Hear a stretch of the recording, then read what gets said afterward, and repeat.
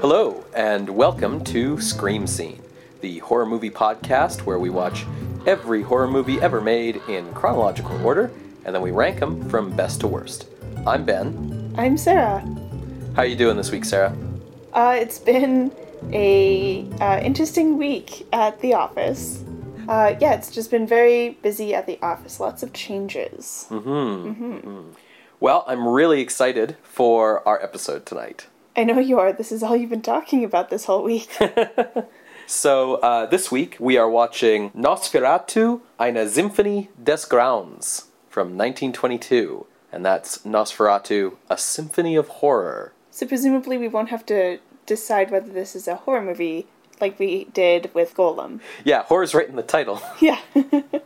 When did you first see this film, Sarah? Or what's your first memory of this film? It was pretty early in us dating, actually. Mm-hmm. And I was not accustomed to silent films when we did that. Okay. So I found it a little boring at times. But the visual effects were still really interesting.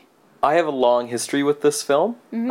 I think I probably first saw it in my early teens.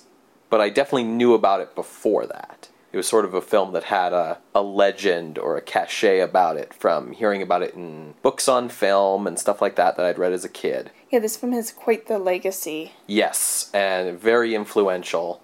And so I'd heard about this film and made a point of trying to track it down. And I'm pretty sure I was in maybe junior high when I first actually saw it. But the first version I saw is not the version we're going to watch now. I have a long history with this film and its versions, which this film really is what taught me about silent film. It taught me about multiple versions of film. It taught me about restorations and quality. A lot of my growth and knowledge about the history of film is traced to my being a fan of this movie. Is this the movie that told young Ben Rowe that you wanted to be a director? No, that was Alex Proyas's I, Robot adaptation from 2004, which was so bad that I walked out of the theater going, oh, I can do that better, and wanted to be a filmmaker. So, before we dive into this film, I wanted to talk a little bit about the title. Okay. The name of this film is Nosferatu, which is a weird word. Nosferatu is a word that became popularized because it was used in Bram Stoker's Dracula, where he says that it's the Romanian word for undead. And of course, Transylvania, where Dracula's from, is an area in Romania. I don't think I've talked about this on the show before, but I have a Romanian heritage in my family. My mother's family is Romanian, whereas my dad's family is basically English. And Nosferatu isn't a Romanian word, and it's a word that like etymologists argue about constantly, because it's clear that everyone in Western Europe was confident it was a Romanian word, but it's never been attested to in any Romanian works, ever. So I just wanted to talk about where the word comes from. Okay. Best guess, if you know Romanian, about where Nosferatu comes from is probably this word nesuferit. It's hard to translate, but it kind of means like unbearable or horrid or repugnant or pestilent or intolerable. Bad, with kind of like a bad with a sub-meaning of like unclean. Okay. And in Romanian, if you're saying the unclean one, you add another little syllable at the end of the word. Nesuferitul. Oh, so you add like the tool? The ul. Yeah, it ends with a T, so ul kind of would give you like a definitive article, like the. And that often gets shortened in speech to just a U sound. So nesuferitu. Oh, okay. You see that in Dracula, actually. It's the ul in Dracula. In Romanian folklore, it gets used to refer to unu spiritu nesuferitu, which is an unclean spirit, which is how you refer to an incubus or a succubus in Romanian folklore. Of course, these are demons who seduce you and draw your life force from you. Oh, so unclean because of, like, sexual activity, not because I haven't had a bath in a week. Right, yeah. And in Romanian culture, succubuses and incubuses, in addition to seducing you and drawing your life force from you, also suck your blood. And then, because it's a sex act with them, illegitimate children that a union with this demon produces are called moroi. Yeah. And then if you are killed by a succubus or an incubus, a nesuferitu, you become a strigoi. And these are all kind of related folkloric terms that we can get into later. But the thing was, for a long time, there wasn't a standardized way to spell Romanian words. And so this kind of lack of standardization led to the word getting Germanicized, I guess, as Der Nosferat. And from there, kind of entering into European culture by about the 1860s as being this Romanian word for vampire. Stoker seemed pretty convinced it meant not dead or undead, but where he got that impression, I don't know, but there's a lot of etymologists by the 1860s and 1880s who just assumed it was the Romanian word for vampire. So let's talk about vampires and vampire folklore. We haven't had a vampire movie on the podcast yet, so let's talk about vampires, Sarah. Yeah, I think it's really interesting with this movie, too, for reasons I will get into. But first, with the folklore, there's so much, Ben. Yeah. So vampires pop up in almost every culture and historical culture all over the world. But for pop culture, most of that knowledge comes from Eastern European folklore. So that's kind of what I focused on, especially because this movie's German, rather than like Chinese vampires, for example. Because lots of information on Chinese vampires. They hop. Yeah. If you saw a vampire, according to this folklore, you'd most likely be seeing it in its coffin. It would look bloated, it would have long hair, nails, and have pale purplish skin. So it'd look like a corpse. Exactly, right? But like a well-fed corpse. Right. And not necessarily fangs. The creation of a vampire would come from a whole whack of things. Basically, if you looked at a corpse wrong, it might turn into a vampire. So if a bird or an animal went over the corpse or the freshly dug grave, maybe it'll turn into a vampire. If the person was a dick, they might turn into a vampire. Just might be destined to do this. That's something I'm really familiar with, the idea that, like, the person nobody liked in the village is probably the vampire. Yeah, and this came up with the Russian Orthodox Church. If someone was a dissident of the church or had been excommunicated, they're going to be a vampire. Yeah, being buried without proper rites was another, like, common one that I know about. Yeah, if you were a bastard, if you were born on Saturday, if you were pregnant and didn't eat enough salt, your kid might just be destined to be a vampire. If you had red hair, you might be a vampire. Sarah, is there something you need to tell me? Do we need to switch the icons on our Scream Scene banner art? I'll just say that garlic is not allowed in this house. Oh, okay.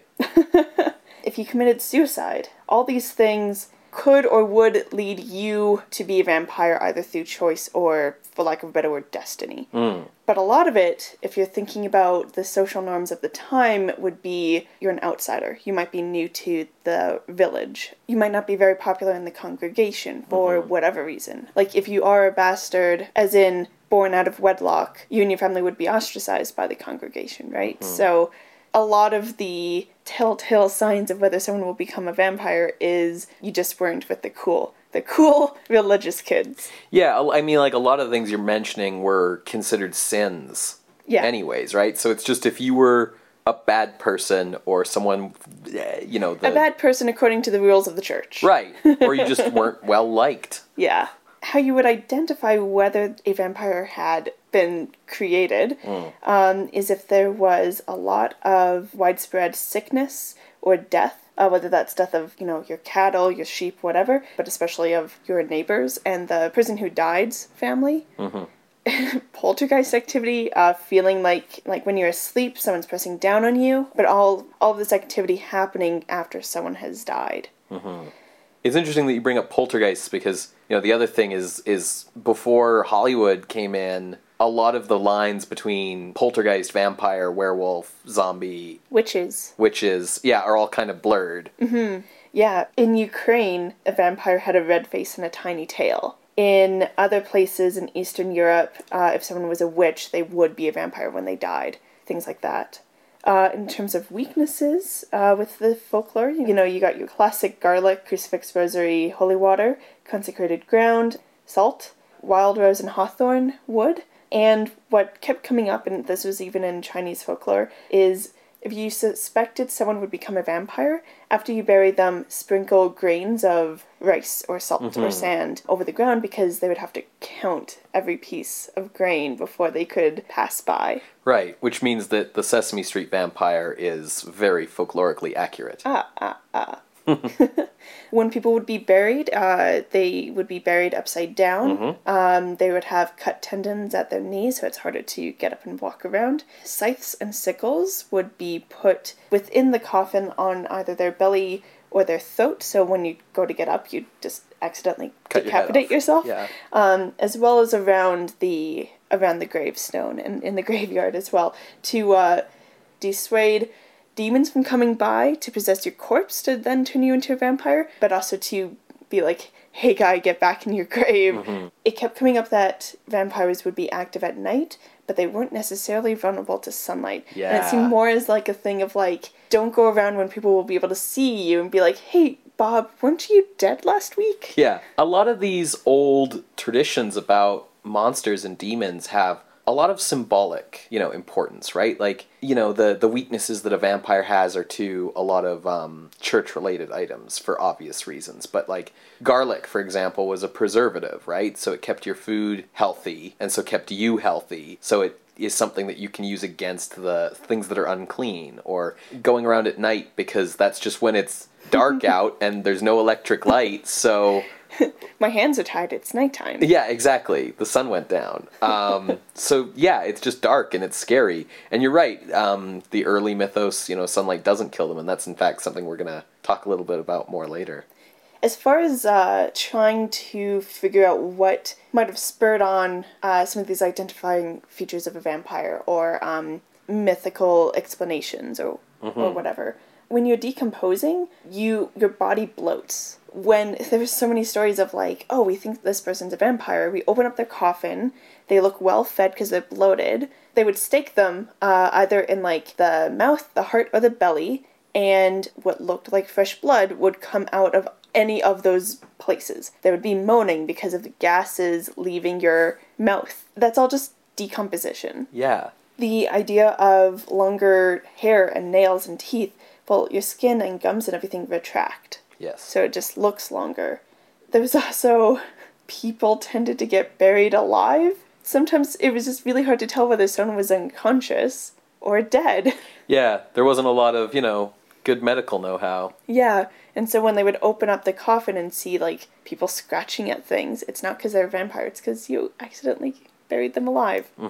It's interesting you bring up the staking with the stake, because, of course, that's become such a, like, aha, we've staked you, and then you're instantly dead. But that's not really what staking the corpse was about. No, it was about nailing them to the floor. Yeah, it's about holding them down so that you can chop their head off. That was the thing that kills them. Yeah, exactly. Also fire. Yes. Everything burns. Yep, exactly. Cremation was like the way to dispose of a vampire. And then you had to do something special with the ashes too, right? I didn't see anything about that. I remember being told that you cut their head off to kill them, then you had to burn them so that there was no remains, and then you had to take the ashes and throw them in a river so that they would wash out downstream and disperse. Yeah. There was stuff about pouring boiling water.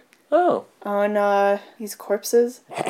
Yeah, and then of course, which we'll definitely see in Nosferatu, is the idea of contagion, both with plague, cholera, and rabies, which was a surprising thing. I had never seen rabies linked to vampirism. But I guess with the hypersensitivity that comes from rabies, of being sensitive to light and strong tastes like garlic. Also increased sexual activity.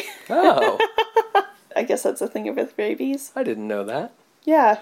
So that's the folklore of vampires based in like Eastern Europe. Again, looking at stuff before a lot of the literature around vampires came out. So basically what you're saying is, disease comes to your village, people start dying, you blame the person nobody liked who recently died, and you go and stake their corpse and everyone feels better. Well, it's also like the first person to have died. Sure. Which I have a couple of examples of that later, but yeah, if you were like the first person to die, and then suddenly like everyone else started dying, right. They'd be like, Ben must be a vampire. I never really liked him anyways. Did you know he was born out of wedlock? He has red hair in his beard. Fuck, okay, we need to go to bed, like, dig up his corpse. Yeah, exactly. It'd be kind of like that. Exactly. Did you see much about the difference between... I'll say the difference between Slavic vampires and Romanian traditions? The Romanians are very hardcore. I didn't really go into a whole lot of detail between the differences. Well, just to explain some of the terms I used, I guess, at the start of the episode, then. At the start of the episode, I talked about where the word Nosferatu comes from. That Nesuferitu is a term that would get used to refer to an incubus or a succubus-type monster. And like I was also saying, like, the boundaries between what makes something one type of monster versus another aren't really in effect, so there's a lot of overlap between witches and werewolves and vampires, but the basic idea was that there was two main types of vampire. And I mean, these beliefs were deeply held and widespread. Every rural village in Romania believed in this stuff. Yeah, emphasis on the rural. Yes, emphasis on the rural. Absolutely. This is a rural thing. Small villages, small communities, where everyone knows each other and that sort of thing. But, so like I sort of said at the beginning, the children produced by a union with a Nesuferitu might be called a moroi. And moroi is like a living vampire. So you do all the things that a vampire does, but you're not dead. You're alive. And then after you die, or if you were killed by a Nesuferitu, you might be a strigoi. And the strigoi is a dead vampire. So they're doing all the things that a vampire does, but they're dead. And they're also kind of like poltergeists. They've got poltergeist-like powers in that they're kind of an angry spirit, whereas the moroi are also kind of like werewolves because they've got some shape-shifty, turn into animal powers. So that's just sort of what's going on with those creatures. Whereas vampire as a word, like, that's not a Romanian word, that's a Slavic language word that kind of has versions in all these different Slavic languages, and I guess it's worth saying that Romania as a country is surrounded by Slavic countries that speak Slavic-based languages, but the Romanian language itself is a Romance language. It comes from Latin. Yeah, I did try to look up what the difference was between vampire and strigoi and moroi. Mm-hmm. But I guess vampire comes from Hungarian vampir. It was kind of like a supernatural thing. Mm-hmm. And before that was the Turkish word for witch. Oh, I didn't know that. Yeah. So again, a lot of blurred boundaries with these. Yeah, the monster manual hadn't been written yet. So. Speaking of writing a monster manual, vampires didn't really come into fiction until what's called the vampire craze of the 1720s and 30s. And I love that it's called the vampire craze, as if it's like a passing phase. Yeah. Okay, so this was really interesting to find out because I did not know about this stuff. Okay, so this vampire craze is a way to describe how the more Western European countries finally learned about vampires. Mm-hmm. So places like England, France, Germany. And it came because of these official investigations of 2 different cases of suspected vampires in Serbian villages in Austria. Yeah, okay. The first one was with a gentleman named Petar Blagojevic, who died in 1725. After he died, there were 9 deaths, each around 24 hours apart. Huh. And as each of these people were on their deathbed, they claimed that Peter did it. Or like they had been harassed by Peter the night before or something like that. Right. And the official authorities got involved and physicians got involved. And of course the rural villagers wanted their priest to be involved as well, mm-hmm. as like the leader of the community. Mm-hmm. So there was an official exhumation and dude had all the signs of a vampire. Mm-hmm. Of being bloated and like with the stakes having like the screaming and the blood and everything. Which, like you said, just means he was a corpse. Yeah. Of a certain age after death. Yeah, well, the thing is that they dug up corpses of around the same age, and they were far more decomposed than this dude. Mm-hmm. And there's so many factors with what can affect your decomposition process, and it's just really they hadn't fully understood all of that stuff. Because the ground where you happen to be buried in might be a bit more dry than the earth that's like a block away. Mm-hmm. But yeah, so they, took care of him, kind of wrapped that up. But because it was so official, that got covered in the newspapers and just spread. It didn't help that a year later, in 1726, a guy named Arnaud Paul died. For about a year or so, just under a year, there were 16 deaths, all linking back to Arnaud. Again, they did an official investigation, and physicians were involved. He screamed when they were staking him. So it seemed like, cool, I think we've cleaned everything up, whatever. 5 years later, same village. Ugh, these guys. People just started dropping like flies. And there were some suspected vampires, but no clear person. And it was kind of like this pestilence had come over the town. They finally figured out, quote unquote, like what was causing this. People had ate an ox that Arnaud had killed. And so they ate this tainted meat, turned them into vampires later. Like it incubated in them and turned them into vampires later. And then caused this death spree 5 years later. So this is how it was still this old vampire we already took care of's fault. Exactly. Because you ate an ox that he killed. Exactly. They are stretching real far on that one. Because these were official investigations, it was really covered by the news and was like the first recorded incident of vampires in places other than rural word of mouth. Yeah. So with that spreading westward, the first piece of fiction around a vampire is 1748. So about 20-ish years after the death of these two guys in the news coverage. It's a poem by Heinrich Ossenfelder. And what's interesting is in this first poem, there's a sexual element already. A guy has, he's in love with this girl. She rejects him because she's like, no, I need to be a good Christian like my mom says. And he stalks her every night, drinks her blood. It's very sexual. And it's an attempt to lure her from Christianity. Uh-huh. Yeah, that fits. Yeah.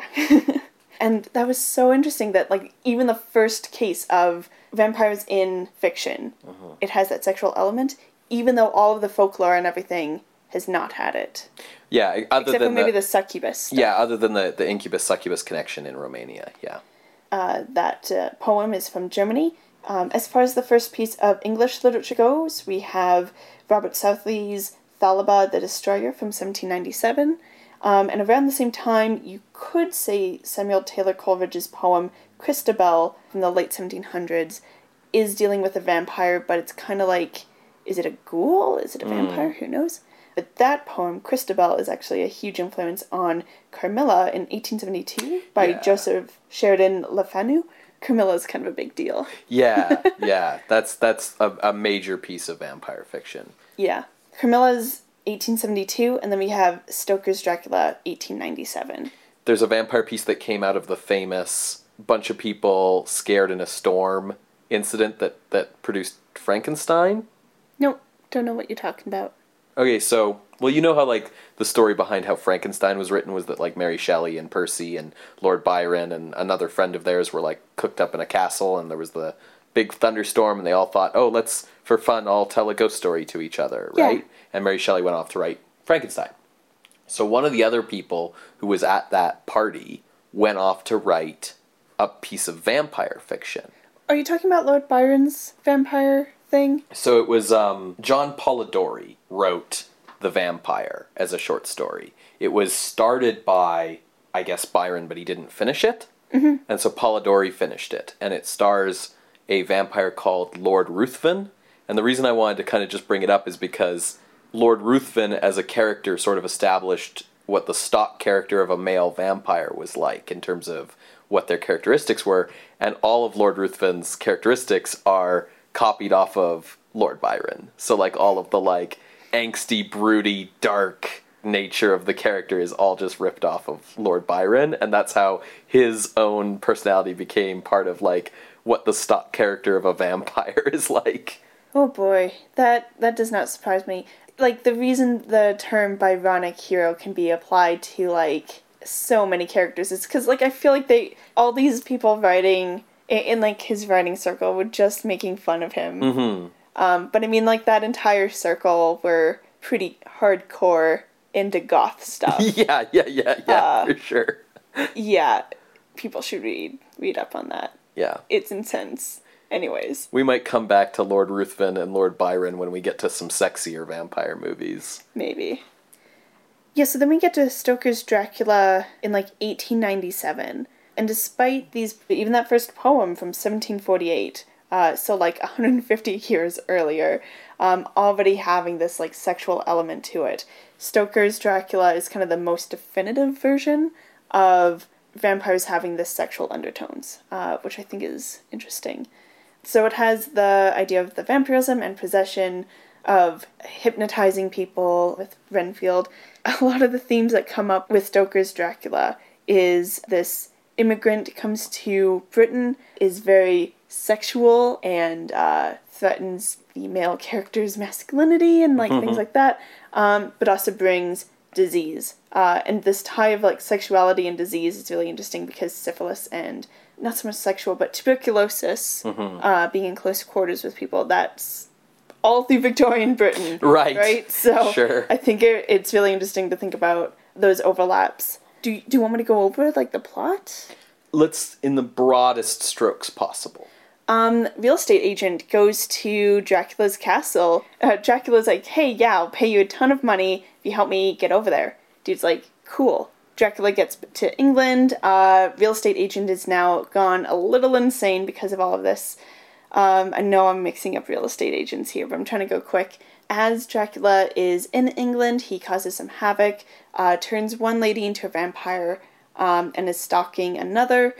People freak out. The guys go, this ain't cool, stalking our ladies, goes and attacks Dracula, realizes what he is, thanks to the help of semi-mad scientist Van Helsing, and they go and kill Dracula. So wives, vampiric wives are involved. As a story about Romanian immigration, as a story about kind of the threat of this Romanian sexual attack on English women or whatever, and myself being the product of like an English-Romanian union, like I've always felt like a certain like affinity for Dracula as a novel. It's my novel. Yeah, it has that common theme that we've seen in movies past. Like I know we're talking about the novel, but of immigrants bringing threat of disease. Disease came to mind because of Phantom Carriage. The whole immigrant stuff coming from like everything we've watched so far. Except for Phantom Carriage, I suppose. Yeah. There's no weird immigrant things with that one. That was strictly Sweden. And despite Dracula being so, like Stoker's Dracula being so definitive and like the sexual undertones, it's so interesting that like you have this figure coming from Romania where it's the rural stories about it are so based in like sickness, and then when he comes to the big city he gets his groove back, let's say. We sex it up.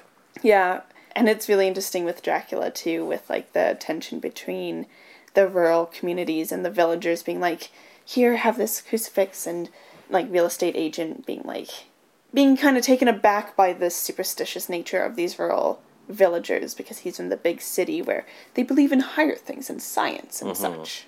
Yeah, there's a lot going on in that novel. Yeah. There's a lot of kind of related themes of, rural versus urban, superstition versus science, immigrant versus Englander.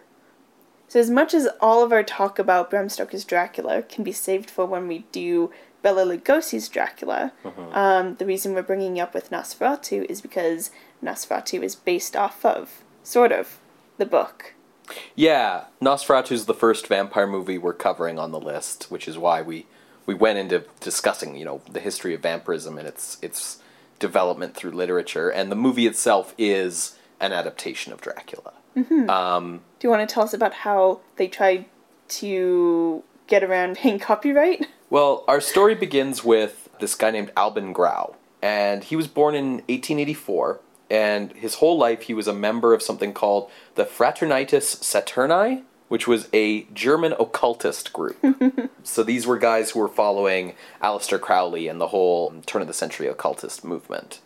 While he was serving in the German army in World War I, Grau stayed with a Serbian farmer who told him that his father was a vampire. After the war, Grau became an architect and then later went into set design for film. And he wanted to incorporate his occultist beliefs into his film work. So in order to do that, he founded his own film studio, which he called Prana Film, after the Buddhist concept of prana, the life force. And he did this so that he could produce occult films.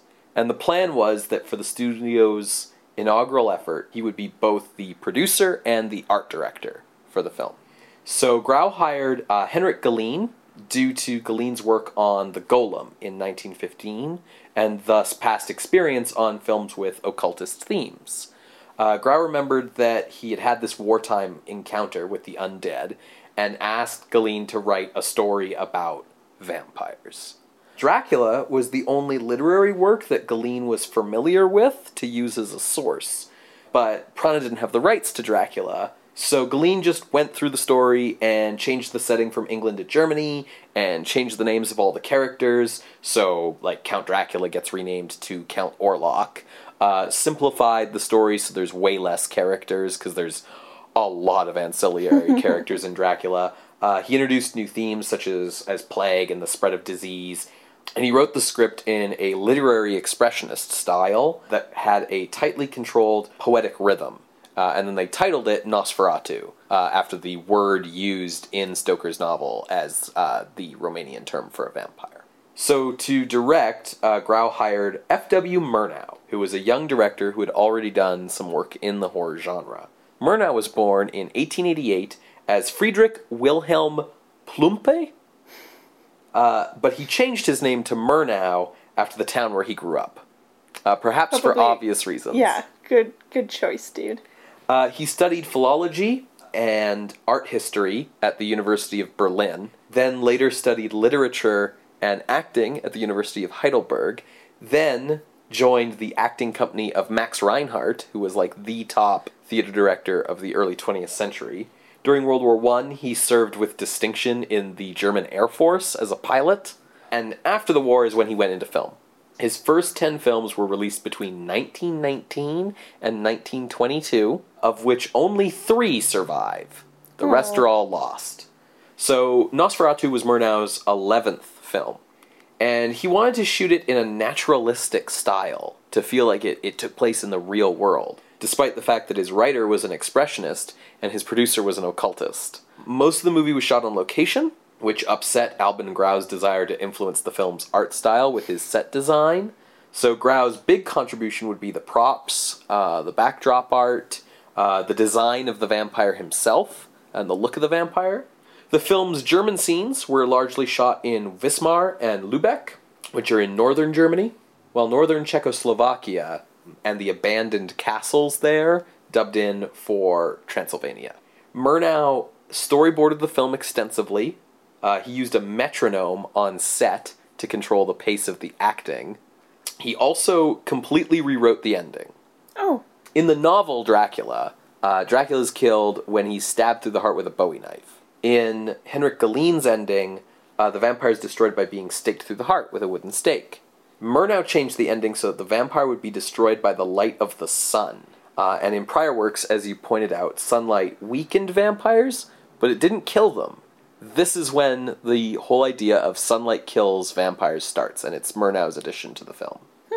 The film's cinematographer was Fritz Arno Wagner, who was considered one of the top 2 German cinematographers at the time, along with Karl Freund, who we talked about earlier on a previous episode. Wagner worked with Murnau on 2 of his earlier films, and for Nosferatu he developed several new camera techniques in order to depict the otherworldliness of the villain. These are techniques such as using stop motion, negative printing, fast and slow motion photography, as well as a dark, moody, shadow-heavy lighting style. I think probably for this film more than any other, it's maybe about time that we talked about tinting in silent films. Yeah, that's true. It's been in previous films, like especially The Golem, but yeah, we haven't really talked about it. So, old silent films, if you've been watching along with us, you'll notice that they aren't strictly in black and white. They're monochromatic, but they're tinted or toned to different colors. There's a difference between tinting and toning, but it's not important. In the 1920s, a kind of standard had developed about what these different colors meant. so that the audience would understand that they served a narrative purpose. So, for example, red might mean a fire or firelight.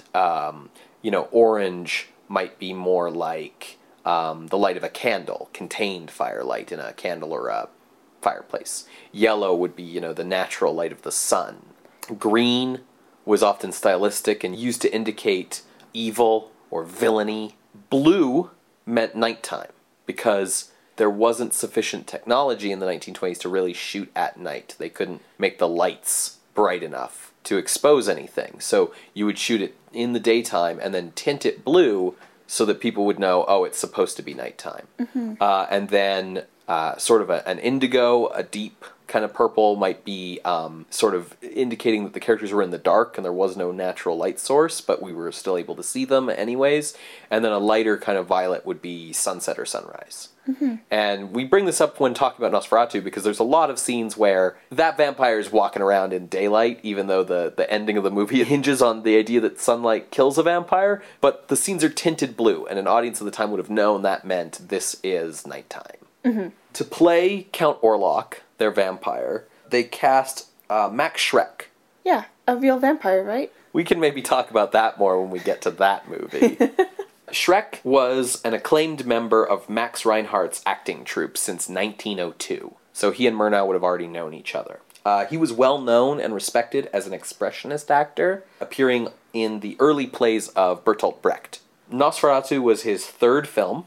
Gustav von Wangenheim played the film's romantic protagonist, Hutter, and he was a German nobleman and actor from a family of nobleman German actors. All right. He was also a member of the Communist Party and fled to the USSR when the Nazis came to power. Maybe not the best place to flee to? Anyways. It didn't work out for him during the Stalinist purges. I'll just say that. And then we also have the return of John Gatoet in this film. Oh. He plays Professor Bulver. Who was he before? Schiaparelli in Student of Prague, and he was the barber in Genuina. Right. So Nosferatu was heavily advertised by Alvin Grau, as you do when you're producing your first feature film. There were articles, production updates, stills appearing in German film magazines. The film premiered at the Berlin Zoological Gardens at an event called the Festival of Nosferatu, with guests encouraged to dress in mid-19th century costume. That's amazing. The film had a score composed by Hans Erdmann, which was, of course, performed live with the film, but was written specifically for it. The film ended up catapulting Murnau into the public eye as a major director. From this point on, he's one of the top German directors, and his filmography after this is, impeccable in terms of classic after classic. The movie got tons of press coverage and publicity. However, critical reaction in Germany was mixed. The film was praised for its visual style and its moody nature shots, but there was also criticism that the film's technical perfection, that it was so well lit and clear, didn't fit its horror theme. Specifically that the vampire was too well seen in too many of the shots to be scary. That's really funny because, the iconic shots of it are in shadow with, its fingernails extending past and a lot of shadow shots. Mm-hmm. Unfortunately, the heavy press coverage of the film had its downsides. News of the film and its big premiere and its critical acclaim ended up reaching Florence Stoker, who was the widow of Bram Stoker. She was living in the UK, and she was financially struggling at the time. Her husband had passed away, and she didn't have much income coming in.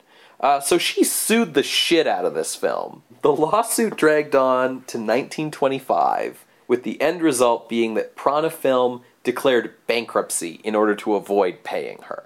And the courts ordered all prints of the film destroyed. However, the lawsuit had dragged on so long that some prints had made their way to France, which did not recognize English copyright law, and to the US, where the film was screened unsuccessfully in 1929, with all the character names changed back to their Dracula versions.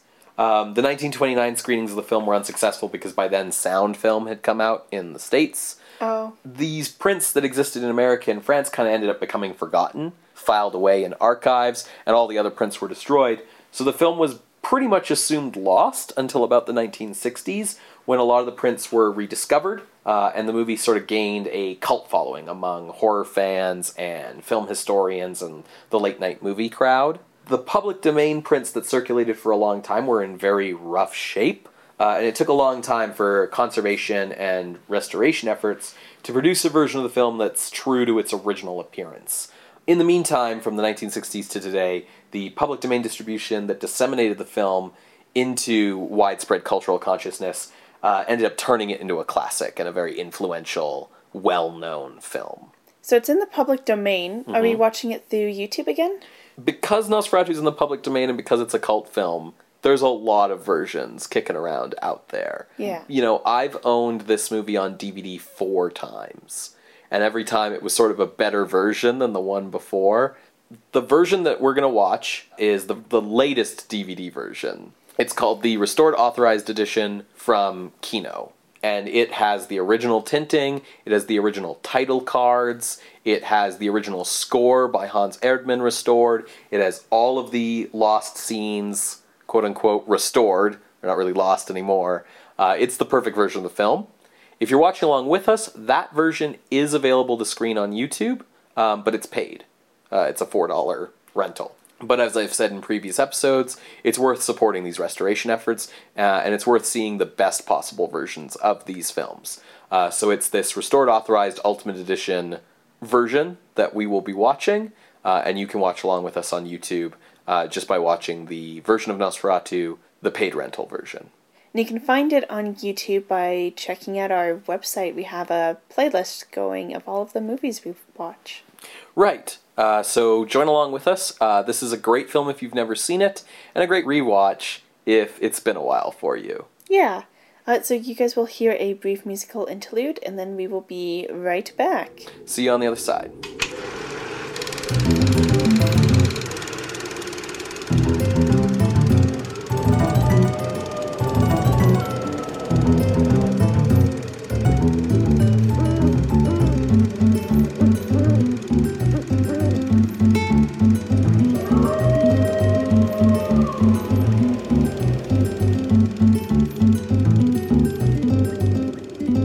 Welcome back to Screen Scene. We just finished watching Nosferatu from 1922 by F.W. Murnau.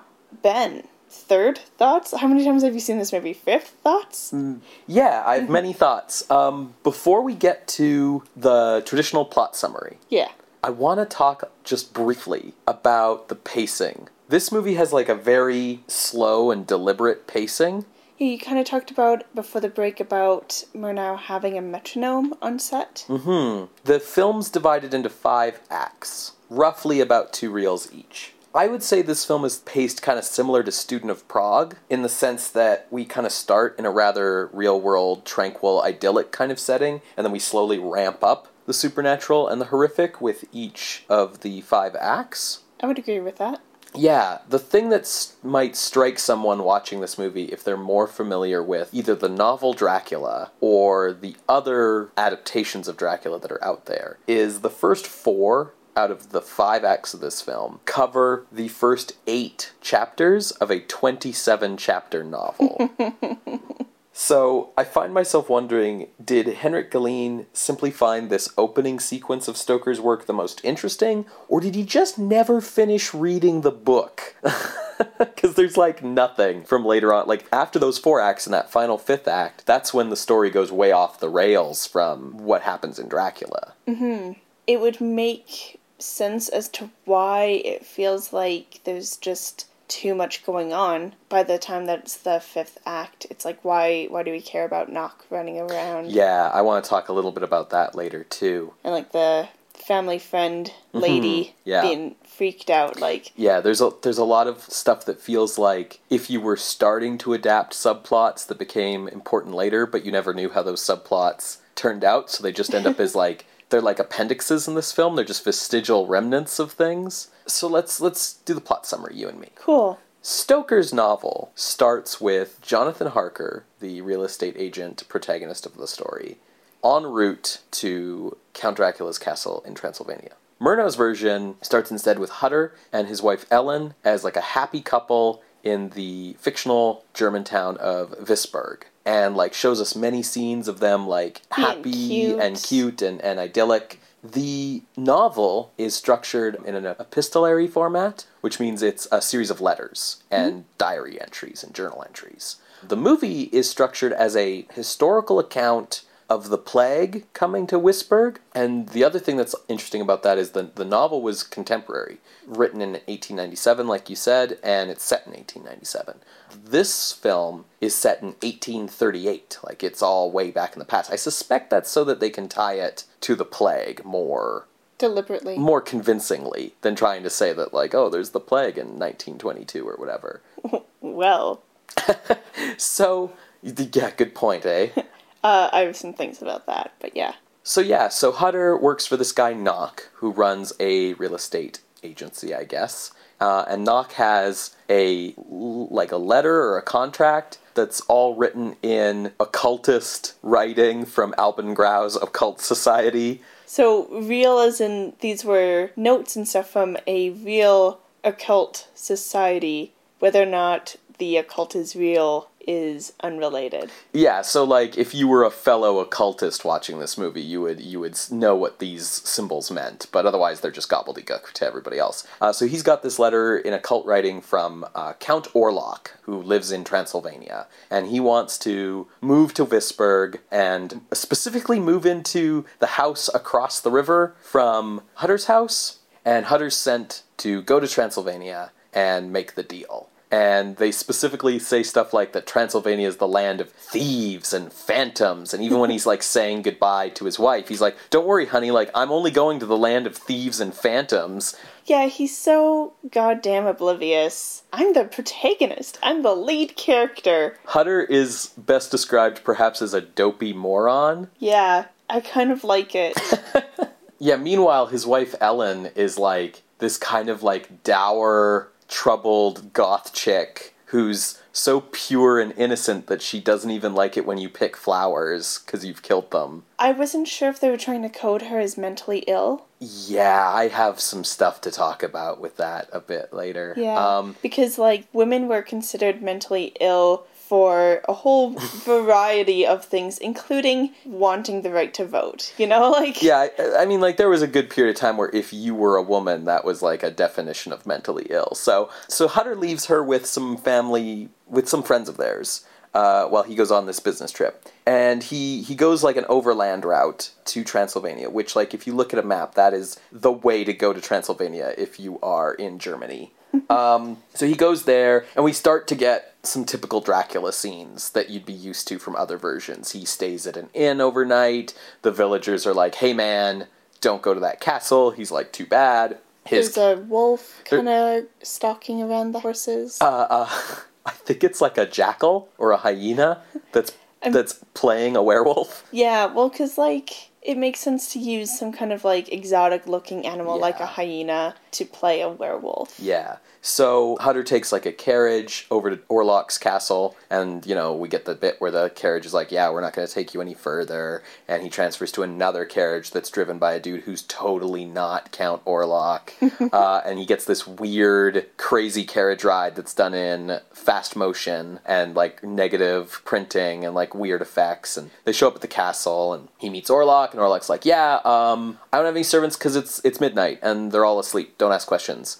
They hang out all night. Hutter falls asleep, and when he wakes up the next morning, he has bite marks on his neck. Yeah, and at one point during dinner, he cuts himself, and Orlok, like, sucks his thumb in, like, a... That sounds really sexual. I mean, like, he just, like, lunges for the thumb, and then, like, Hutter's freaked out by it. Yeah, and the next morning, you know, Hutter sees the 2 marks on his neck, and... because Hutter's a moron, he's just like, oh, whatever, they must have big mosquitoes around here, la la la la la. Yeah. And then the next night that he stays there, that's when Orlok, like, really tries to attack him in the night and freaks Hutter out. But he's stopped because Orlok has a unexplained telepathic connection with Ellen back in Germany?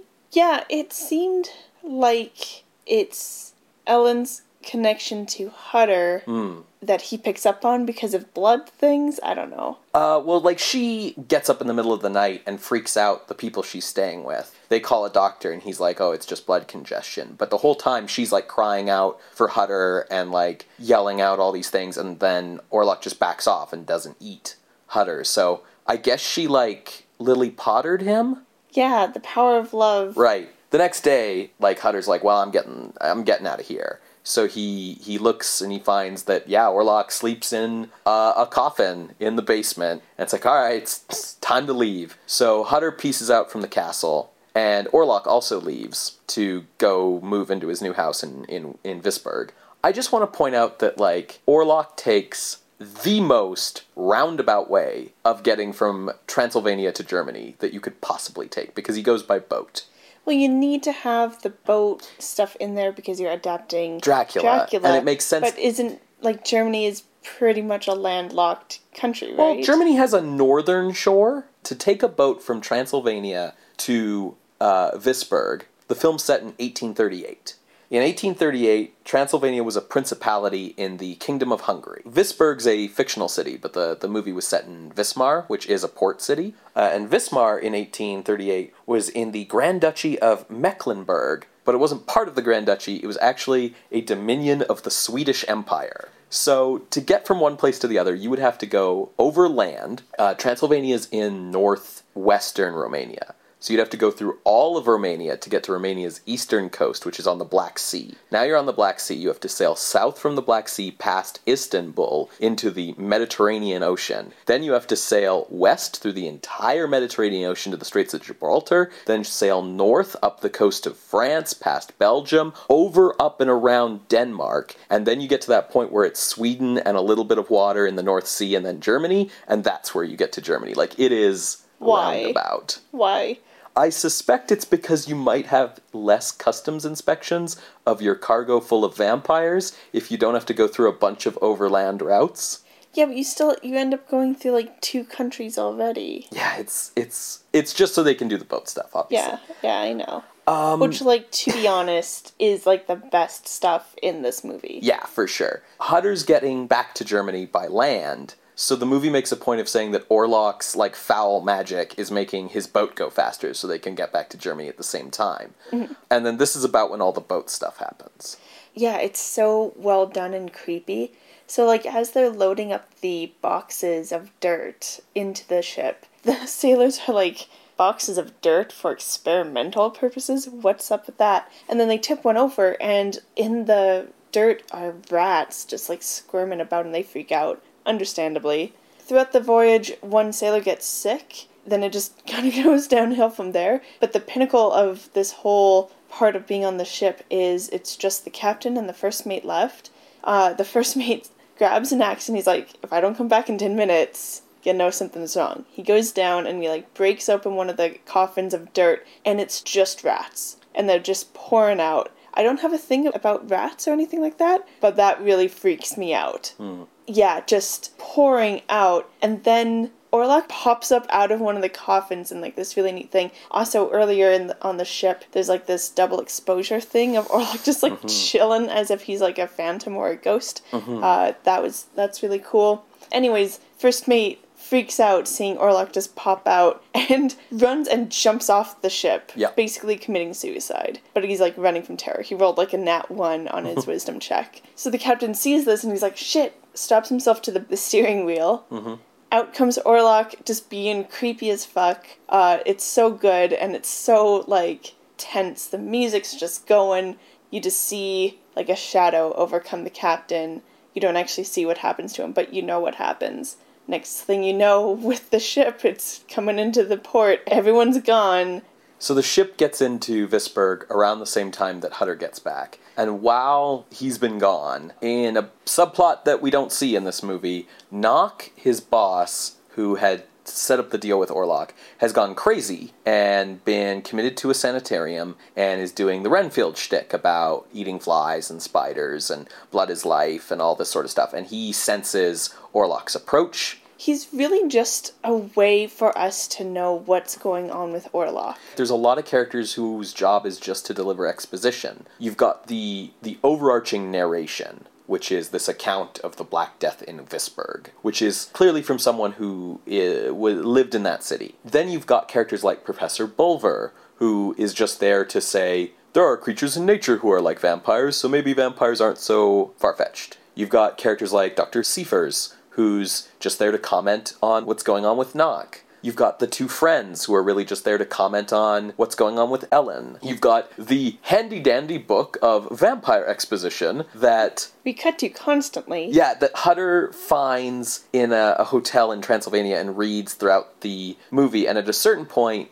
the movie decides Hutter isn't the protagonist anymore, Ellen is. And you know when that happens because Hutter stops reading the book and Ellen starts reading the book and she learns all the secrets about vampires. Orlok gets to town, he sets up in the house across from Hutter and Ellen, and he knows Hutter, obviously, and he's seen a picture of Ellen earlier in the story when Hutter was at his castle. So we know that Orlok wants Ellen. But he takes his sweet time getting to her because he decides that he's going to just kill everyone else in the town first, because there's this whole long section where everyone thinks that the plague has come and everyone is dying of what they think is the plague, but what we know is Orlok. And it's bodies. Yeah. Like, it's a lot of people. They do it in a clever way of, we follow this guy marking doors, and we see him skip a door because, like, someone waves from the window. But, like, that's the one door on the block that he doesn't mark. Like, it's... yeah, and overwhelming. There's the other scene that's really, or the other shot that's really good, where it's Ellen looking outside the window, and it's just a bunch of undertakers marching like a parade of coffins down the street. Yeah, it's chilling. Mm-hmm. And it's done really well. So finally, Orlok decides that it's Ellen eating time, and by this time, the Book of Vampire Exposition has told her that the only way you can defeat a vampire is if an innocent maiden gets him to suck her blood so long that he, like, basically gets blood drunk and forgets to go to bed before the sun comes up and the sun gets him. Orlok decides it's time to eat Ellen. Hutter has uselessly fallen asleep at his post. I mean, she does wake him up, but, like, gets him to leave. Yeah, she tells him to go get Professor Bulver to help, which is just a way to get him out of the house so Orlok will come and get her, so that she can sacrifice herself to destroy Orlok. So he shows up, and that's when we get kind of the most, like other than the ship scene, probably the most iconic imagery in the film. Definitely. Orlok is creeping up staircases, but it's just his shadow, or he's in, like, that really iconic pose of, like, one hand behind, one hand in front, going up the stairs. And opening the door, and it's just his shadow. Yeah, with, like, his nails outstretched, shadows outstretched.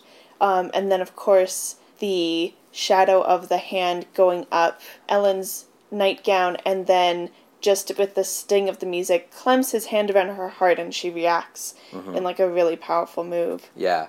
So he spends all night sucking her blood. Somehow it takes Hutter all night to, like, get to Bulver, wake Bulver up, and bring him back. And they're, like, casually walking down the street. Yeah, and this town's real tiny, because you can see the house that Orlok stays in from the windows of Nock's business, where Hutter works, and Hutter lives across the street from that house. So, like, this is a real small town. Anyways, so by the time Bulver... Oh, I forgot about something because it's so completely useless to the film. Oh, Nock escaping, running around, and people saying that Nock's the vampire? Mm-hmm, yeah, so everybody's been dying of plague, and people think that, because Nock has escaped, that it's Nock. So we get a scene of basically, like, the town mob chasing after Nock for a while, and then they recapture him and put him back in the sanitarium. It has nothing to do with anything. It just builds suspense while we're waiting for Orlok to go kill Ellen. Yeah, I think it was a way to try to have action, because otherwise... Yeah, it's a very slow-paced film. Yeah, and I think the film would be stronger without that stuff,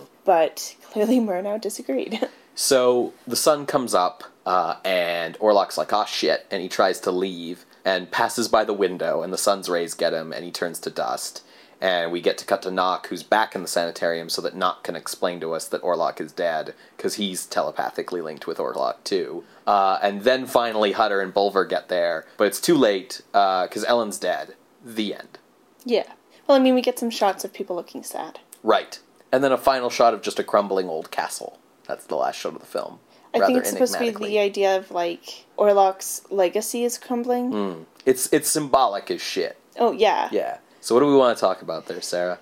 Gosh, I think, I think this movie is good, but it could be so much tighter. I think it could probably be 20 minutes shorter. Yeah, it's got a lot of filler. It's hard to sometimes figure out what's filler and what's Murnau's deliberate pacing. Because, that's why I brought up pacing, like, first and foremost. Because, like, there's so much stuff where it's just, why are we seeing all these scenes of Hutter being an idiot and people being idyllic and happy and stuff that has nothing to do with anything? But I think that's about setting up contrast. One of the things that Murnau does throughout the film is he cuts to scenes of nature.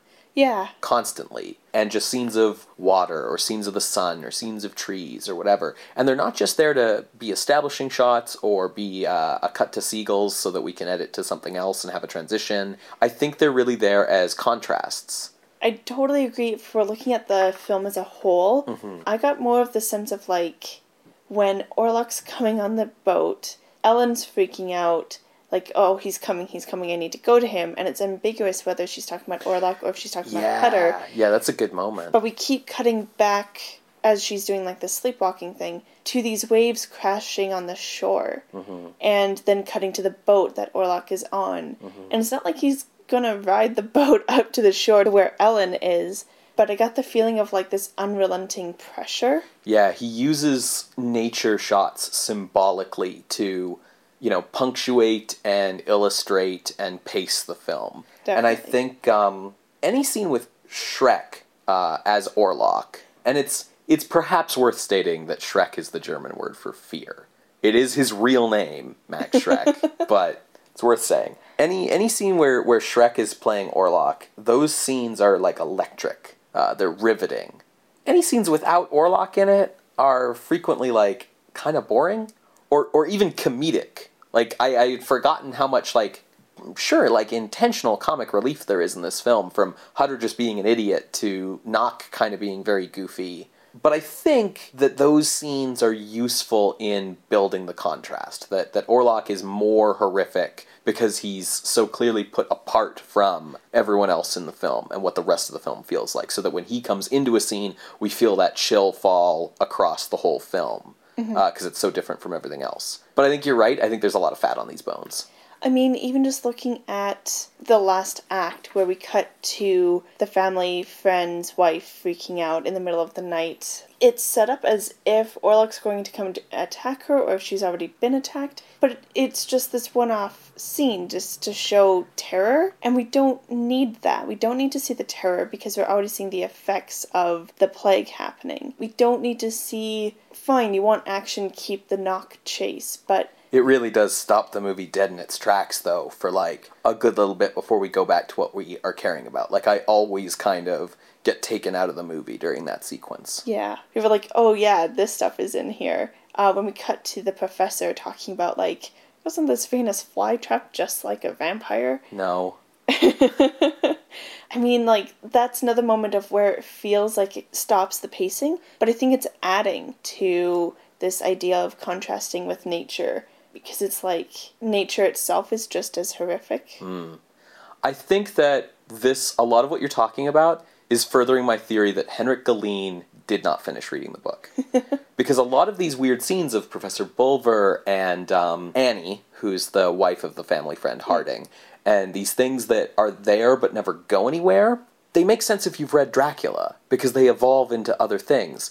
You know how, like, when you get a book series, say, adapted to television, and they maybe catch up with where the books are at, and they have to just scramble and come up with, like, a new ending? This kind of feels like that.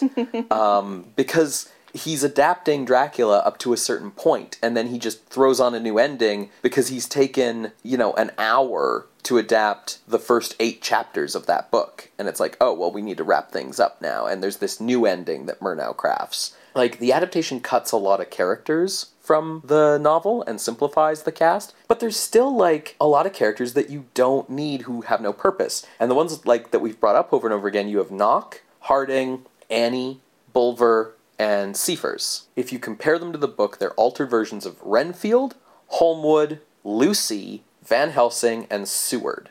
and they get very little to do beside fill time and space or deliver exposition. Knock is kind of just a diversion from the story, like we've already said. Professor Bulver is completely useless compared to Van Helsing. You know, his first scene where he's explaining things that are similar to the vampire in nature, that's a Van Helsing scene from the novel. Yeah. But then he never gets involved in the story. Hutter goes to get him at the end of the book to come help, and by the time he's shown up, the vampire's dead, and so is Ellen. Like, too late. You know, Annie is Lucy, and in the novel, Lucy gets attacked by the vampire and turned into a vampire herself. And here, like you said, we see this scene of her asleep at night, and then she gets awakened up by something, and she's terrified, and then that's the last we see of that. You know, it's sort of like if you were a little bit into everybody's subplots, and now you just have to end things, and you're like, well, who do I got for my cast? And you decide, oh yeah, let's have Ellen be the hero and sacrifice herself. Because that's a totally original ending compared to Dracula. I mean, you know, Mina doesn't save herself. Everybody has to go and save her. She's the damsel in distress of that story. Here, Ellen instead gives this heroic sacrifice to save the day. Yeah, I really like Ellen because of that. I think Ellen's agency is really great, especially how it contrasts to Hutter's moronic tendencies. Yeah, the fact that Hutter just gets kind of dragged along by the story at any given point, whereas Ellen takes action. Yeah. I was thinking about if these characters are meant to represent different kinds of moods, like archetypal moods or something. Okay. So Hutter is like the free spirit. Like, he gets terrified, but like it's almost comical how quickly he goes from being like, oh, it's such a great day, holy shit, there's a vampire. Like, he's a little bit childlike. Yeah. And then Orlok is obviously the fear and the terror, but also kind of disgust. Mm-hmm. And then Ellen is the anxiety about what the future will hold. Yes, that's a really good, I would agree with that. That's a really good analysis. Because she's totally fine just, like, hanging out with her potted plants and playing with this kitten. As soon as Hutter shows up with some cut flowers, she's really upset that now these flowers' lives have been cut short. She's like, why did you kill these flowers? Uh-huh. And I know that that's part of a thing of setting up the tone of the film. Uh-huh. But every little thing with even, she's sitting on the beach waiting for Hutter to come back, but the beach is a graveyard as well. Yeah, it's got all these crosses on it. And the fact that, like, she has these anxious dreams that cause her to sleepwalk. Reading the book that a maiden can save the day, she's, like, anxious about it, but she, like, goes for it anyways. She definitely feels, despite being, like, who seems to be the one who needs the most care with Hutter leaving her with family friends because she gets so anxious about him leaving. She's the hero at the end of the day. Like, she takes charge. She's the adult to his child. Yeah. She's definitely a very interesting character because she's so different from Mina in the novel, and she seems like a pretty unique creation. Greta Schroeder probably gives the other good performance of the film. Her and Max Schreck as Orlok. I think the rest of the cast ranges from just kind of there to a little bit ridiculous. You've got Knock, of course, is very broad and comedic, and Gustav as Hutter is like, if you think you've seen broad silent film acting, like, wait till you see this guy. This guy's very broad. Like, did he train in acting with D.W. Griffith? Like, I think he trained in acting with, like, a kindergarten class. Yeah. Yeah, that makes sense. Yeah. We've been talking a lot about thematics and story. I just want to dive a little bit more into visuals for a second. Sure. So let's talk about Orlok. I would think that Orlok's appearance is probably, like, the most unique and well-remembered part of this movie. Yeah, between his cotton hair around his ears, his, like, pointy ears, kind of his hawk kind of nose, his eyes especially, but, of course, his nails. It's funny because, like, before the break you were talking about the traditional appearance of a vampire. One of the things you mentioned was longer nails, and all of a sudden my brain clicked. Because, Orlok has no hair, except for these, like you said, little tufts around his ears. His ears are very pointy. He's got a pointy nose, these deep sunken-in eyes, bushy eyebrows. He's got the long nails, which get longer as the film goes on. He stands up straighter as he kills more people. You're totally right, and I never noticed that before. Yeah. You're totally right. he also doesn't have the traditional vampire fangs where the fangs are canine fangs. Yeah. He has rodent fangs. He has 2 front buck pointy teeth. The overall appearance of Orlok is rat-like. He's like a rat carrying the bubonic plague across Europe. Across Europe. Yeah, it's rat-like because the film is identifying vampires with rodents and the spread of disease. That's what's going on here. It's so iconic as an appearance because it's such a contrast, really. In hindsight, rather, it's such a contrast with like the suave gentleman of the night that you get later with Lugosi's Dracula, and to such an extent that like to this day, there are basically just 2 types of vampire in popular culture, right? You're either Dracula or you're Orlok if you're a pop culture vampire.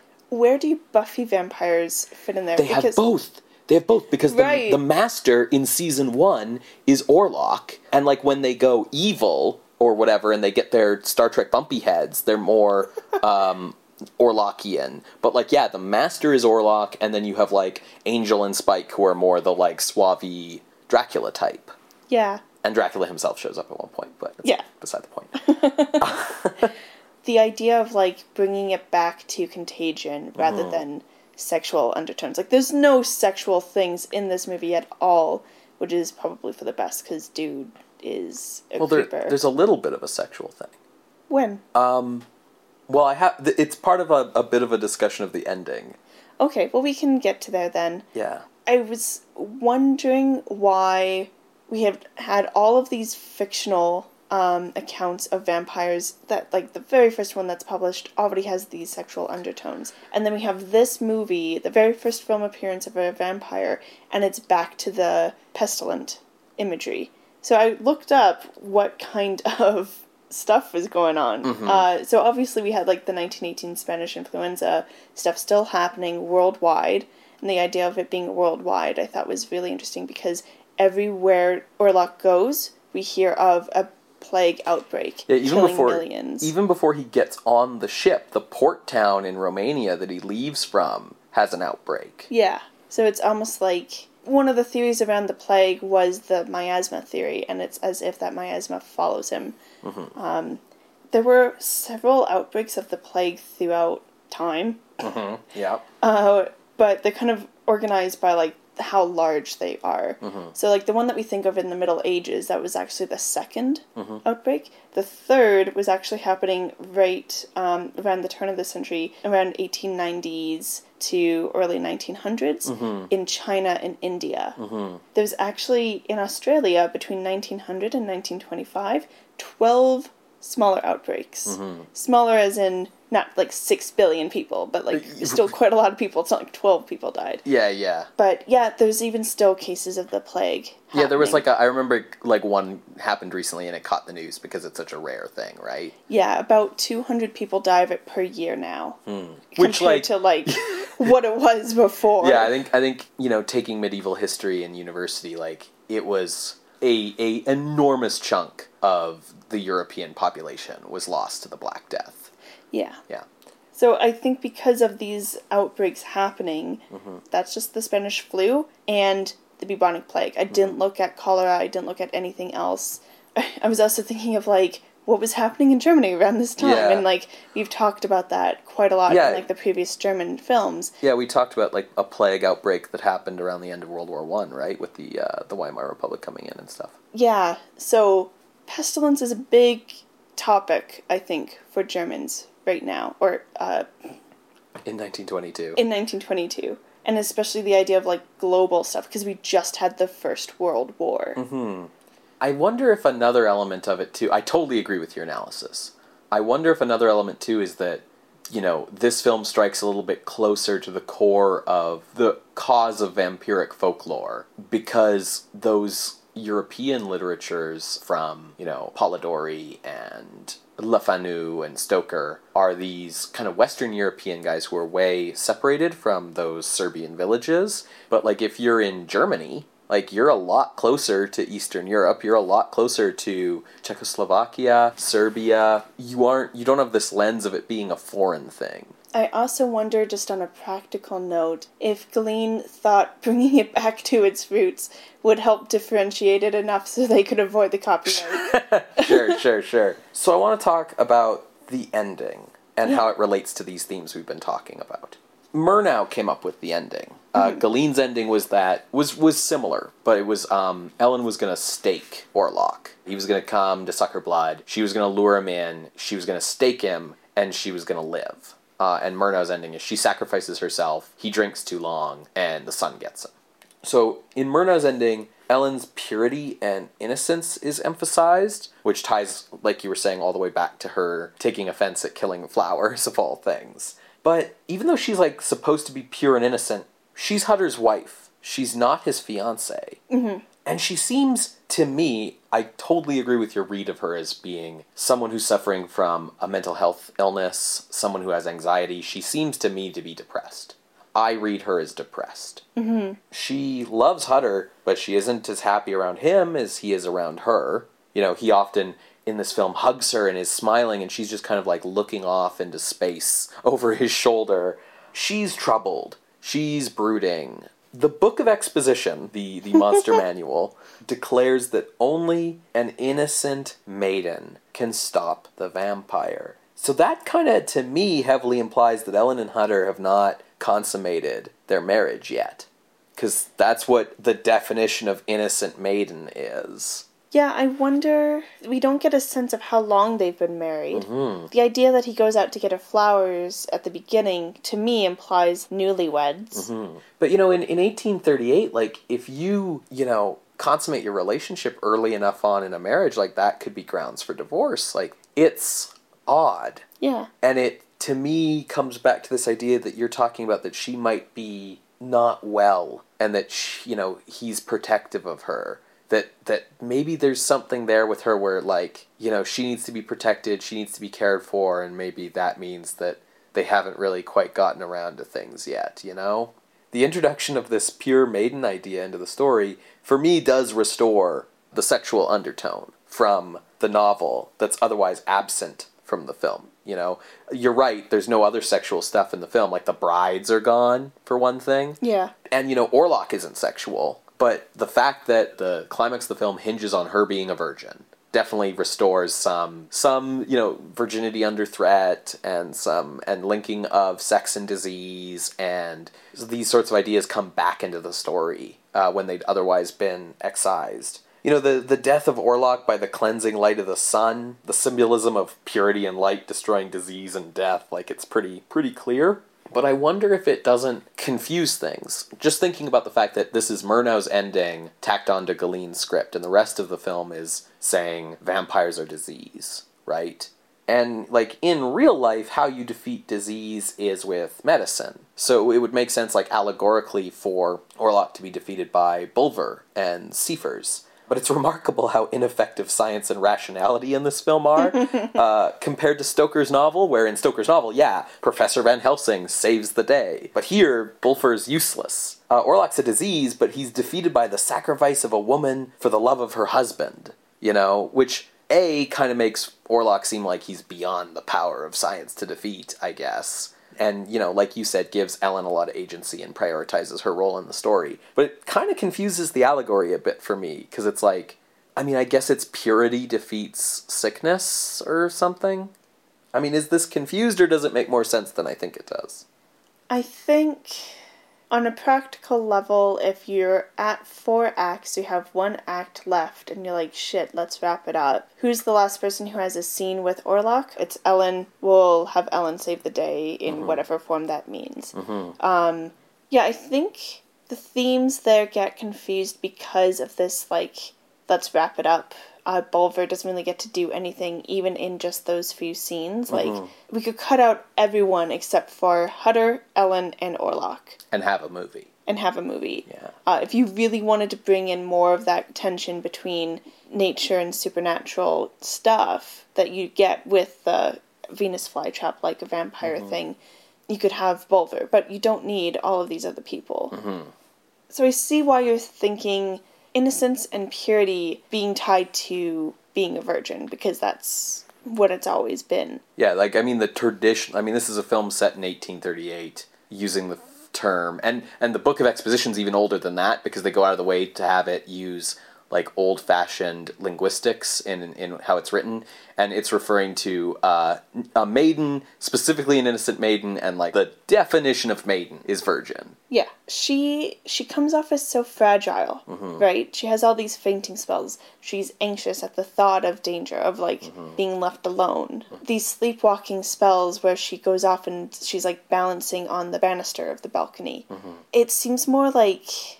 I didn't read it that way, that she has to be a virgin to do this. It seemed more like pure of heart, which I think she has. I think that's why she's so anxious. And I think that makes the beginning part of, like, why did you kill these flowers to bring me a bouquet, kind of make a bit more sense. She doesn't like senseless death. Yeah. But this is, to quote Batman, this would be a good death. Right. I think that the film is 100% saying, like, you know, that purity is trumping the vampire. However you want to define purity. Yeah. Whether that's... Because she's pure in every way, right? You could read it literally, or she definitely is still pure of heart and all these things. I just wonder how that intersects with the vampire as disease metaphor of the film, other than in a very basic sense of, like, the opposite of diseased is pure, right? Like... There's also an interesting thing because Orlok represents the physical disease, and Ellen, if she's coded this way and we're reading it correctly, she's the mental disease, right? Oh, mental sure. illness. So it's kind of a neat idea of, again, thinking of these two characters as archetypes for these things, like they take down each other in a weird way. Yeah, that's true. They're both destroyed, right? Like, everyone else gets to live, but they're dead. Which, you know, brings us back around to this being a horror film because, of course, Ellen dies. You've said several times that she's a hero, but she doesn't make it out alive, so the only characters we're left with are survivors. Yeah.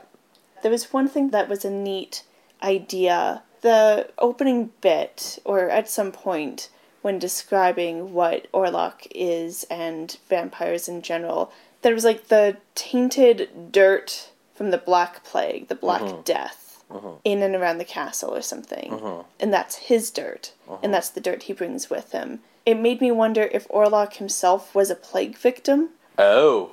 Being a victim of the plague and then becoming the plague personified. That's an interesting headcanon. Yeah, because, I mean, Orlok's based on Dracula, but he's not Dracula. He doesn't have the same backstory. He doesn't have the same connection to a real historical figure. He can kind of be whatever. And so it makes him a little more mysterious than Dracula and open to those interpretations. I'd never really thought of that, but that is a very interesting way to think about it. I think one of the fun things about Orlok is that he's got a little bit of that mystery to him. Yeah. So looking at the list, do you have kind of like a sense of where this should go? So currently, Phantom Carriage is number one. I feel like because of how Nosferatu wanders all over, like it's a good movie, it could be so much tighter. I feel like it's definitely below number one. Yeah, I'd agree with that. I think Phantom Carriage is better. I think, like, you're totally right about the way Nosferatu wanders. I also think that on a technical level, Phantom Carriage is better. Phantom Carriage is shot better. Phantom Carriage is edited better. Special effects. Phantom Carriage has better special effects. The special effects in Nosferatu are real good unless you've seen Phantom Carriage. And then you've kind of seen, like, everything that Nosferatu's trying to do done way better. Like, Nosferatu's innovative and it's doing a lot of stuff for the first time, but because it's innovative and doing stuff for the first time, it kind of stumbles on some of the things it's trying to do. What year was Phantom Carriage? 1921, like the previous year. Okay. It's the last episode we did, so... Yeah, no, I was just double checking, because Nosferatu, it came out February 22, so it might have been made during the same time, but, like, no time to respond. No, yeah, absolutely. Like, there's no way that they could have learned any lessons from Phantom Carriage, but Phantom Carriage is still superior. Definitely. So what's number two? So number two on the list is Caligari. My range is kind of below Phantom Carriage for sure, but above Eerie Tales, which is sitting at 4. So what's number three? Student of Prague. I was thinking a lot about Caligari, like, during Nosferatu, because of the shadow stuff. We had that whole discussion in the Caligari episode about the shadow scene, when... It's when Cesare kills Alan. And how much that would have inspired Nosferatu. Mm-hmm.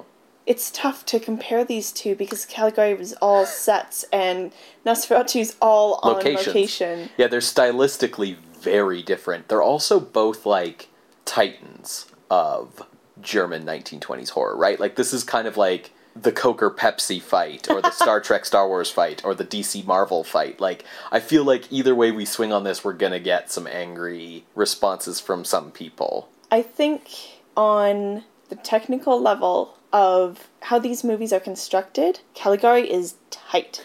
Yeah, Caligari is like a brilliant short story where every character matters, every scene matters, every action matters, and it all comes together like a perfect puzzle. Nosferatu's more elegiac. It's more like an atmospheric tone poem, establishing like a mood and giving you an atmosphere than it is about kind of telling a story, because the story's a little bit all over the place.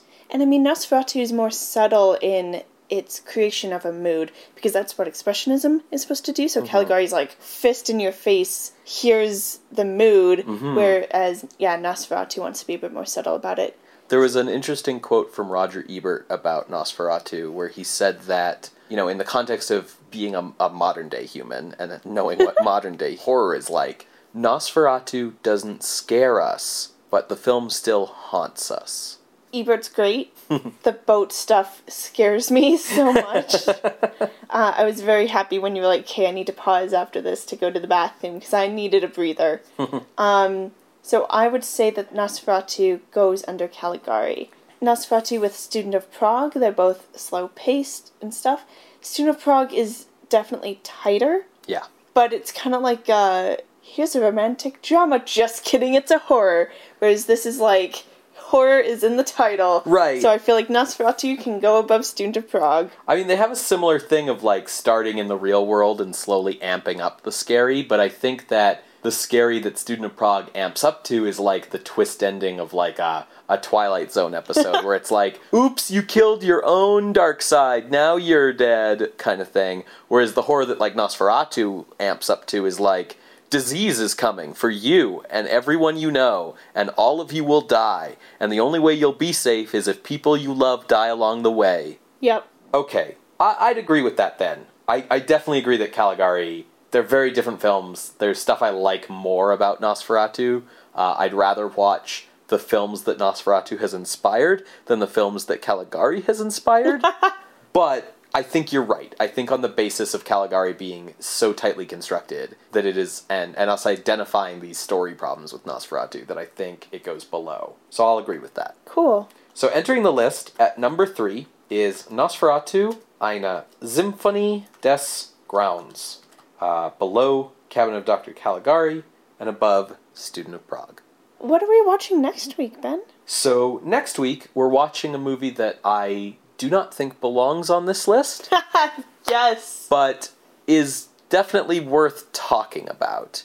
And that is Haxan, Witchcraft Through the Ages, from 1922. Oh boy. Listeners, I fought hard for us to watch this movie because, we'll talk about it in the episode. Ben does not believe it's a horror movie, and I agree, but it is something that we need to be watching on this podcast, So, if you'd like to see this list that we've just gotten up to 18 entries on, wow. You can see it at Scream Scene Podcast at tumblr.com.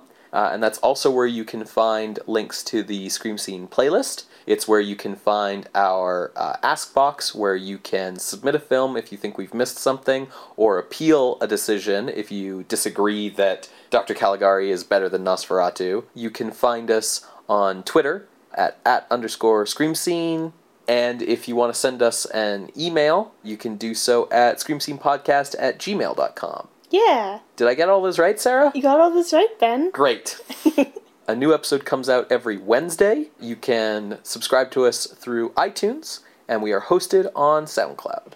Yeah, please leave us a review on iTunes. That's how other people can find out about this really awesome podcast, if I do say so myself, and it would be really cool to see what you guys think. Don't be afraid to leave us comments on SoundCloud as well. Don't be afraid to add us on Twitter or email us. We love getting feedback of any kind. Yeah, we watch scary movies. We ourselves are not scary. All right, so until next week, Creatures of the Night. Good night. Bye. Bye.